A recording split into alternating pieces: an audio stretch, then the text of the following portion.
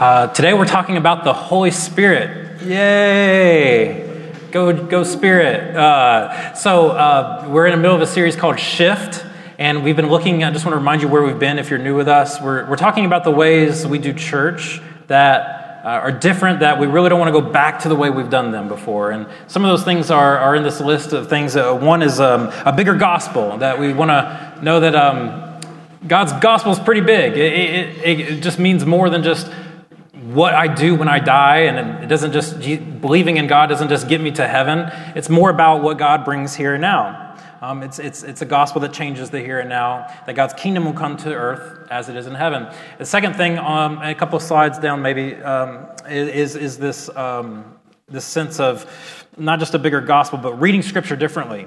Many of us have maybe been taught, heard a preacher say something like, well, the Bible says it, that settles it, right? Like this kind of attitude of, I stand on the Word of God, like this sense of the Bible is this very clear and manual for life. And we kind of talked about how it's not always that clear.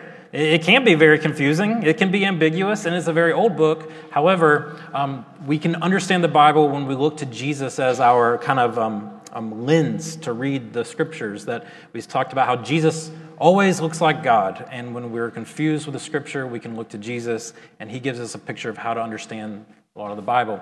And then last week we talked about a new relationship with power. So we talked about peacemaking, that peacemaking implies there's conflict in the world, as we all know. We've seen the tragedies of our living in two countries right now, if you haven't noticed. So there's a sign outside Manhattan that I think when you drive out of Manhattan, it says, goodbye, you've entered America. It's like there's two places. We live in two countries. I think you know what I'm talking about, just this sense of ideologies that divide us. And we talked about the need for enemy love and peacemaking and how Jesus flips that script for us to love our enemy and to practice being people of peace. Today we're looking at the Holy Spirit and the reconciliation of all things. It sounds big and theory and crazy. But the Holy Spirit, so what I want to do today is just really two things. One is talk about what does it mean to experience or encounter the Holy Spirit. I think there's sometimes confusion around that, or it's very ambiguous. Obviously, the Spirit's an invisible being that, we used to do our catechism with our kids. Who is God? He's an invisible being not like us, right? That's the Holy Spirit. And I want to talk about experience, and then I want to talk about experiencing the Spirit and then participating with the Spirit. How do we actually participate with the Spirit and what the Spirit's trying to do? All right. So I think most of us believe good things about the Spirit.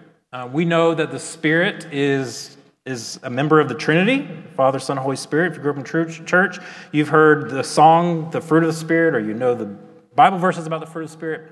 You've maybe know about Pentecost in the story of Acts 2. But there's a difference between kind of knowing all the right things about the Holy Spirit and then experiencing the Spirit or participating with the Spirit. Our modern world is very good at management and control and developing technical skills to achieve any problem. So think about just your entire life trajectory. You go to school to become capable at your profession, right? Doctor, lawyer, mechanic, teacher, technician, leader, pastor, even pastor. If we want to manage our finances or throw a dinner party or put up drywall, we go to YouTube, we watch an expert tell us how to do it, right? And then we have someone that teaches us the necessary skill. So all this is good, and what makes our world great, we're divine image bearers, right? That are making good things happen. But rather, we don't, it's not that I don't think we want the Spirit. What I want to say is that I don't think we cultivate an imagination for what it looks like for our individual lives to participate and be aware of and pay attention to what God's Spirit is doing around us. So there's a downside to our technical solutionism as a society, right? There's this, in our confidence and control, we rarely look for or lean towards the Holy Spirit. And if it's not that we don't want to, it's, again, there's no imagination. So what does it look like I want to talk about a few things first of words that come to mind for me as I read Scripture that instead of trying to do a theological talk, I've done this several ways. I could go through the entire Bible and show you everywhere that the Holy Spirit shows up, right? And you're like, okay, so what? I could do that. I could do a lot of things today, but I wanted today just talk about what does the Holy Spirit feel like? What is it when I experience the Holy Spirit, what should it be like? What should it feel like? So you kind of be like, I know it. Those of you that are professions at something, you kind of know it when you see it, right? If you're good at marketing, you know it when you see it. You're good at, if you're teaching a class and you see a student going through trouble, you know it when you see it, or someone who's going to excel, you know it when you see it. How do you know it when you see it, right? So that's what I want to talk about today. So all throughout the Old Testament, one of the longings of the God's people was to see God's face.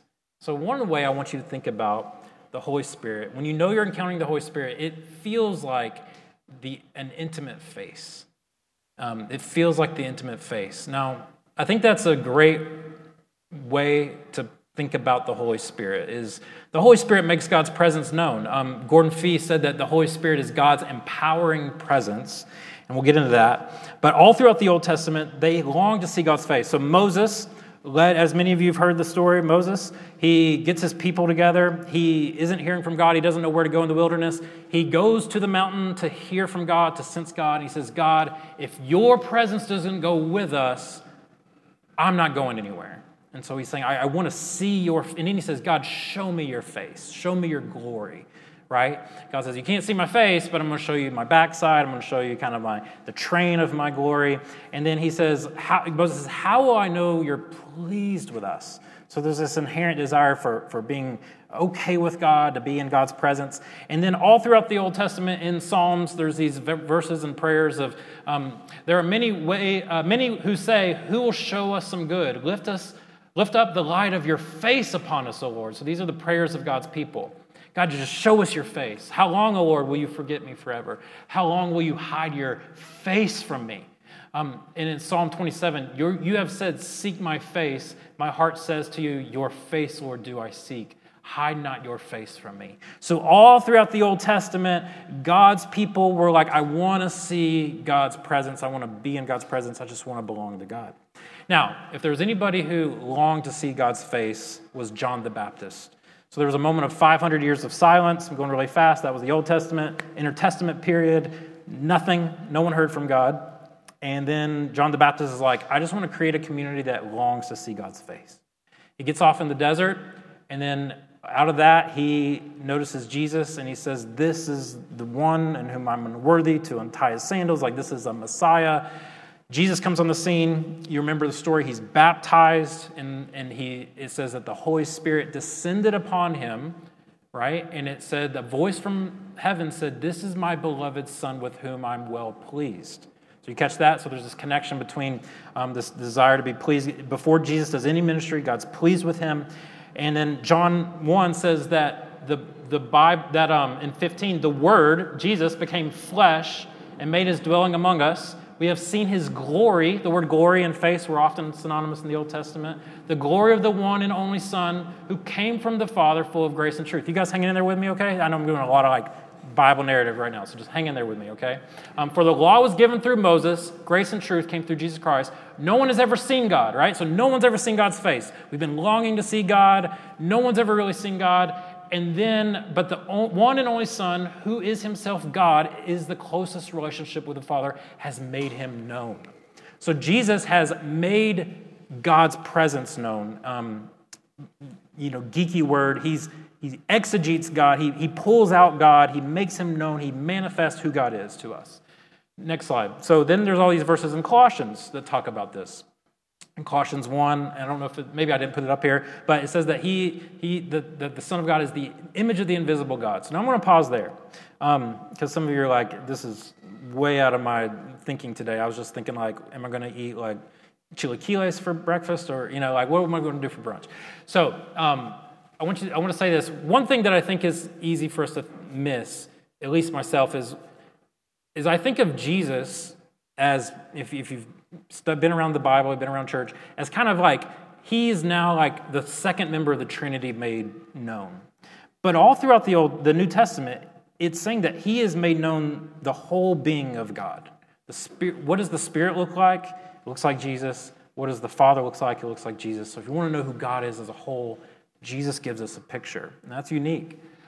So we see that now this intimate face of God that is now in the face of this person, Jesus. Now, all kinds of stories I could share with you, but one stands out. John 8. There's this woman who's, they say, caught in adultery. These Pharisees, religious leaders, they wanted to kill Jesus and because he made a lot of crazy claims about doing a lot of amazing things like setting free all the captives and healing all the sick and all these things that were absurd for them. And so they wanted to kill Jesus, they wanted to trap Jesus, so they wanted to see how Jesus would respond. And so they have this woman who's been caught in the act of adultery. We don't know if that means that they came in while things were happening or whatnot. Now, the interesting part of that story is, where's the man in the story? He's not held accountable, so that's kind of messed up. But they say, hey, Jewish law tells us to stone this woman. And Jesus, what do you say? We're all ready to stone this woman.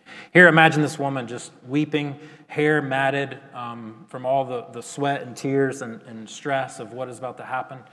Here comes this other person, this other figure in the midst of this conflict where they're about to take out all of their justice in their own hands on her. And here's Jesus. And what is going to happen? Is he going to be on their side or something else? Jesus begins to doodle in the sand. We don't know what he writes, right? Is he just like writing the Ten Commandments? Is he just doing nothing just to kind of create a distraction? And he says to them, you who have not sinned, why don't you throw the first pitch? Why don't you throw the first stone? And the woman is there feeling like, this is it, I'm over, and she begins to hear the redemptive thuds of rocks hitting the ground one by one. And she looks up into Jesus' face, which she doesn't realize is the face of God. She looks at God's face, and he says, go and live your life. So what does the Spirit feel like when we encounter him? It is experiencing the unadulterated love of God. That when you experience the love of God in a way that feels pure, that is when you know the Spirit's presence is there. Now, a lot of, when we talk about the Holy Spirit, we can kind of think of certain tribes of Christianity that feel like they almost have a trademark on the Holy Spirit. And we believe in all the gifts of the Spirit here at Missio Dei. But we also believe the Holy Spirit can show up in all kinds of ways, right? The Spirit can show up in every tradition, every way. It doesn't even have to be in church. Usually it's not. And God, Jesus says very specifically, my presence is especially present with the poor. And that's why I think this metaphor of face is so important. Because Jesus said, hey, whatever you did to the least of these, you did to me. And they said, well, when did we see you without clothes, Jesus? When did we see you in prison? When did we see you hungry? He says, whatever you did to the least of these, you did to me. So Scripture teaches that God's presence is with the poor in a special way. So when you stare at someone's face in need, Jesus is in that moment. The Spirit is in that moment, and you feel it. I don't know about you, but I feel it. I feel God's presence there in a special way. But for you specifically, the non-condemning love of God, when God's Spirit shows up, it's not power. When someone experiences God's Spirit, it's not always power and things are dramatically changing. It's feeling so loved, feeling built up in all of God's love. That's when you know you've encountered the Holy Spirit.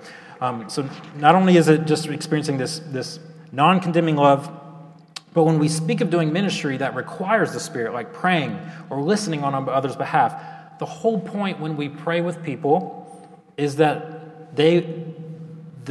what would be revealed is the non-condemning love of God, like the pure love of God like this. And then later in this passage, Jesus says in John 15, I'm going to send you another helper. I'm going to go away, and I'm going to send you another kind of me. Now, in Greek, there's two different words for another kind. There's another of a different kind, and then there's another of the same kind. And it's interesting that Jesus says, I'm going to send you another of the same kind of me. So it's kind of interesting. And he's talking about the Holy Spirit. So the Holy Spirit is like portable Jesus, right? Portable Jesus with you. Right? So the Holy Spirit being given to us is far greater than Jesus being physically here with us right now. I used to wish Jesus was with me. I remember being in college, being like, man, I wish Jesus was here. All my professors wouldn't see this guy, But I think it would kind of be weird, though, you'd have Jesus around all the time. Jesus, you're like, hey, Jesus, will you be my accountability partner? Hey, yeah, what happened? Well, this week's been horrible. How about you, Jesus? Like, I got nothing. He's just like, I'm good. We think Jesus being here with us would be better, but Jesus knows that giving us his Spirit is far, far greater. And in fact, in John 17, he says, you will do greater works with the Spirit than you will ever do. Now, greater works, people debate. Is that quality? Is that quantity? Well, quality, I don't think it's I don't think it's quality. I've never raised anybody from the dead. I don't think I'm going to be able to. Not going to happen, okay? So quantity makes more sense, probably. Like there's more of us, more people got Spirit. Going to do greater things. Whatever it means, greater doesn't mean lesser, okay? I went to seminary for 3 years just to figure that out, just hard brain science. Greater doesn't mean lesser. So the Spirit has been given to us so that we would do greater things, so we could participate in the Spirit. I'm going to get into that in a minute. It's a participating with the Spirit. So what does that mean? So we've kind of gone over the Holy Spirit feeling like a couple of things. It feels like the unadulterated love of God. It feels like the face of God. Thirdly, I would say it feels like the kind of like a wave. It feels like a wave. I've got a friend that surfs in Venice, California. He was in my college ministry, and it's fun to talk to him. There's all these different names for waves, all these kind of barrel wave, a double wave. I don't know. There's all these like slang names for waves. And, what's beautiful about waves is there's always another, right? If you don't catch the wave, there's always another wave. And that's what's beautiful about God's presence. If you're in your life right now and you're like, I haven't really paid attention to God's presence. I haven't really cared about who God is lately and been kind of distracted on a lot of other things, living the American dream, thinking about retirement, how am I going to provide, yada, yada. There's always another wave. You may be in your first wave of life, and you're like, I didn't really think much about God. Now you're like, second wave of life. There's a whole other wave. There's always more grace and time to experience God's presence. And not only just in terms of those big waves, I would say there's also the wave metaphor is kind of the way the Spirit works. It's not, cut and dry, formulaic. The person who illustrates this really good for me is a couple of things. One is Desmond Tutu. He once talked about contemplation, which is one of the practices we believe we can really pay attention to the Spirit, is about contemplative prayer. And he says that if the government knew how subversive contemplation is, they would ban it. He said if they knew how, and that resonates with me because when we are able to face our own personal illusions of control, when we become able to unmask that illusion that we have control around us, contemplative prayer aids in living in the truth about ourselves and revealing the lies and the idols of the age that we're living in. And if we spend enough time in God's presence, God is going to bring these things to surface. And not only that, there's an artist named John Batiste. He was, I think, like part of the band for Steve Colbert, and he's just like a happy guy. Like he's just like a very He's like, I just want the world to be joyful, right? He does. I think he wrote the music for Soul, the animation film, and he was recently. He also is doing these things called joy riots. Next slide, or love riots, where they're just going around spreading love, spreading joy in spaces that are filled with tension and violence. And he was interviewed, and the interviewer interviewed him, and he says, how are you so productive? He says, it's interesting that you call it productive. He says, I don't separate my life from my creative practice, from my connection to the Creator, so it's not necessarily that I'm productive, it's more about a flow state. All right, and so... and they interview, what is flow state? How do I get it? Is it work-life balance? Is it a routine? How do I do it? What's the formula? You can't routine your way into it. In my faith and in the Black church, we call it the Holy Spirit. All of a sudden, it's something that strikes you like, oh my goodness, and all you can do is be in service to it. I love that. The Holy Spirit kind of changes us in two ways. There is these aha breakthrough moments where you experience God in the wave. And then there's these process moments where it takes time, and it's a constant in and out of that flow state, knowing when you're aware of it. And once you discover it, all you can do is be in service to it. And that leads me to the kind of second point of the sermon is participation with the Spirit. How do we actually participate with what God's doing? How do we be in service to the Spirit? How do we be in service to God's presence in the reconciliation of all things that we talked about often at Missio Dei? Well, I think, one, we have to do what Jesus did. I am God's beloved child in whom I'm well pleased, right? If you can receive that experience with God every day and regularly, your performance no longer defines you. What people say about you can't shake you, and what you do with your life is not where you get your value. It's in God. And then the second quote I would think of is not just Jesus, but atheist Pablo Picasso, who said this. He says, the purpose of life is to discover one's gift. And the meaning of life is to give it away. And that's what John Batiste is getting at. I'm in service to this gift of the Spirit, and my prayer for you is that you would not only listen to God, but discover your gift to this world, that you are a gift to this world. Not what you do in your job, not your profession, you and your essence of who you are in God's image is a gift. And there's uniqueness to that. But then to give it away. And then the third part I would add is to surround yourself with a community that holds you accountable to give it away. That's the part we're missing in our society. Do you have people around you that will ensure that you're giving your gift away? Because if we don't, there's a whole nother flow state that's competing for our attention, competing for our affection, competing for who we are become. I think of what's going on in the world today and this concept of joining God and renew all things. I think of Micah 4:3 that says this. That said in Micah 4, God will judge between many peoples and will settle disputes from strong nations far and wide. They will beat their swords into plowshares and their spears into pruning hooks.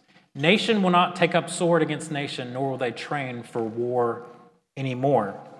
Now, when Jesus came on the scene, he said, the Spirit of the Lord is upon me to do what? To preach good news to the poor, sent me to proclaim freedoms for the prisoners, recover sight for the blind, and set the oppressed free. And then it says he rolled up the scroll, that he did this in the middle of a synagogue like this, and he gave it back to the attendant and sat down. That's like an old school mic drop, just like boom, like I'm going to do this. And he says, the scripture is fulfilled in your hearing today.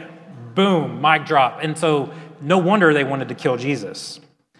And if you're an educated Jew and this rabbi walks in and reads this way, this is why it's like, oh, it's on. We're coming after you. That's why they wanted to stone him. You see, Jesus isn't just saving souls. He's making all things new. In Revelation 21, it says, I saw a new heaven and a new earth. I saw a holy city. All throughout, it describes that when heaven comes, it's gonna look like a city, not a garden, way began in the beginning, but a city, the New Jerusalem coming down. All this language, new temple. I have like a whole chapter I was going to read, but for the sake of time, just know that in the end, there will be no more tears, no more crying, no more pain. We will be with God, and we will be in a holy city. Now, what's the difference between a city and a garden? There's things that we have made with our hands that is there in the city. And what he's saying in that what Micah is saying is, those aren't things we use, swords and plowshares. He's saying there's these raw materials that are accessible to you, and you can make them into weapons of destruction, or you can make them into tools of instruments of peace. And he's saying what I want you to do is take the things the raw materials, the way you've used them, your own influence, your money, all that you have, your gifts. How have you used those? I want to ask you two questions. What is your sword and what is your plowshare? What are the raw things in your life? Your talent, your resources, your money, your home, your gifts. What are the ways you've used those for harm, accidentally or intentionally? And how can you use them for God's glory? Now, this wouldn't have popped with meaning for us, but it popped for meaning them. Swords and plowshares were everyday things. Don't remove yourself from kind of the war mentality. I don't think anybody here brought a sword in today, hanging out. I hope not. Very few people know what a plowshare is.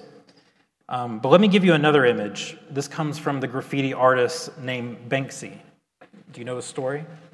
So Banksy would subvertively go into towns in the middle of the night and put up graffiti messages all over town. Ironically, probably the reason I thought of this is this very image, his most famous image, is on the West Bank barrier dividing Israel and Palestine in Bethlehem, right outside of Bethlehem.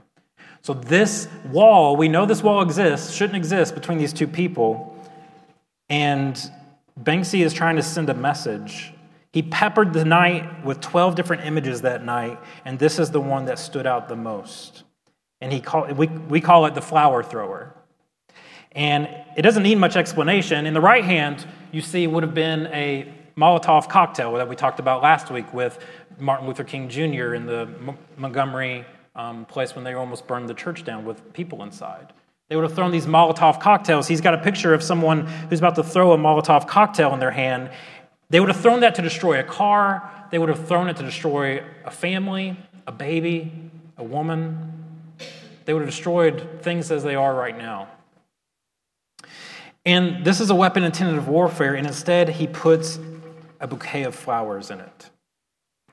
The raw materials God has provided, and how do we take what's in our hands? You see, the same materials that were used to build the wood and the iron for the sword are the same materials to build the plowshare. They're not different materials. The metaphor, he didn't say, hey, take your swords and turn them into bread baskets. Did you see that? He's talking about take the same raw materials that God has given you and use them for good. And so what's interesting to me is, how are you tempted? That's what I want to end with, is how are you tempted to use the raw materials in your life in ways that are more egocentric or maybe cause harm incidentally and you don't realize it? And how can God take those things in your hands and point them to an imagination of God's community? For me, an example of this would be community. When I was in college, when I was in high school, I longed for community. I loved hanging out with everybody. But it didn't come out of a place of fullness. It came from a place of emptiness. That I needed it for me. I needed the affirmation. And it wasn't until Jesus restored me and restored my relationship with God that I was able to take my raw desire for community and build community for his kingdom. To create communities that love one another. So what is your sword and what is your plowshare? Some of you are like, I'm not an eloquent speaker. I'm not a pastor. You know what? Who cares? Pastors are not going to change the world. It's God's people that are going to change the world, like you. And when the Holy Spirit takes your raw talents and you use them for God's glory, piece by piece, niche by niche, you're going to restore the world. Man, with this last quote, Damon, you can come up. N.T. Wright, just kind of give you like a broader picture of what this feels like. N.T. Wright says, every act of love, gratitude, and kindness, every work of art or music, inspired by the love of God and delight in the beauty of his creation, every minute spent teaching a severely handicapped child to read or to walk, every act of care and nurture for one's fellow human beings, and of course every prayer, all deeds to spread the good news, to build up the church, embrace and embodies holiness rather than corruption, and makes the name of Jesus honored in the world. All of this will find its way through the resurrecting power of God into the new creation, that holy city. What you're doing now is going to find its way into the new creation, into the holy city one day. And that is the logic of God's mission. So every one of us has a part to play in this participation of the Spirit. That's what God does. If you're like, oh, I'm broken, he loves taking broken things and making them beautiful. There was wood and there was iron of a different sort, and there was humanity that decided to take the wood and make it into a cross, and they took the iron and they turned it into nails and became the worst form of human excruciating instrument of humiliation and torture called the cross. And through God's power, he turned that into a gift to the world. So you don't just bring your skills, your talents, right, in this moment. You bring your brokenness, you bring your weakness, and God uses that too. Let's pray. God, would you grant us just an encounter of you? May you, for some of us that feel maybe guilt in this space. Maybe just going into a church feels like, maybe you entered the building and your hands started to get sweaty just because you're entering into a religious space. Maybe there's this sense of assuming God's face is displeased with you. May you experience today the smile of God upon your life. That God comes not just where he's wanted, but comes to those that are walking away or indifferent. He comes to you. He loves you. He says, get up and live your life. May you also experience just the unadulterated love of God this morning for you. May you remember that you are God's child in whom he's well pleased. And then for some, maybe what is your sword and what is your plowshare? What is the things in your life that you're like, God, I want you to breathe your spirit on this so I can use it for your glory. I'm tired of doing it for myself. I know there's this ego in me that I want to lose, and I want to give back the gift that I have to this world. And I want to surround myself with a community that will ensure that I give my gift away. Jesus, would you do your work here? May your Spirit come. Come, Holy Spirit, come. In Jesus' name we pray. Amen. Amen.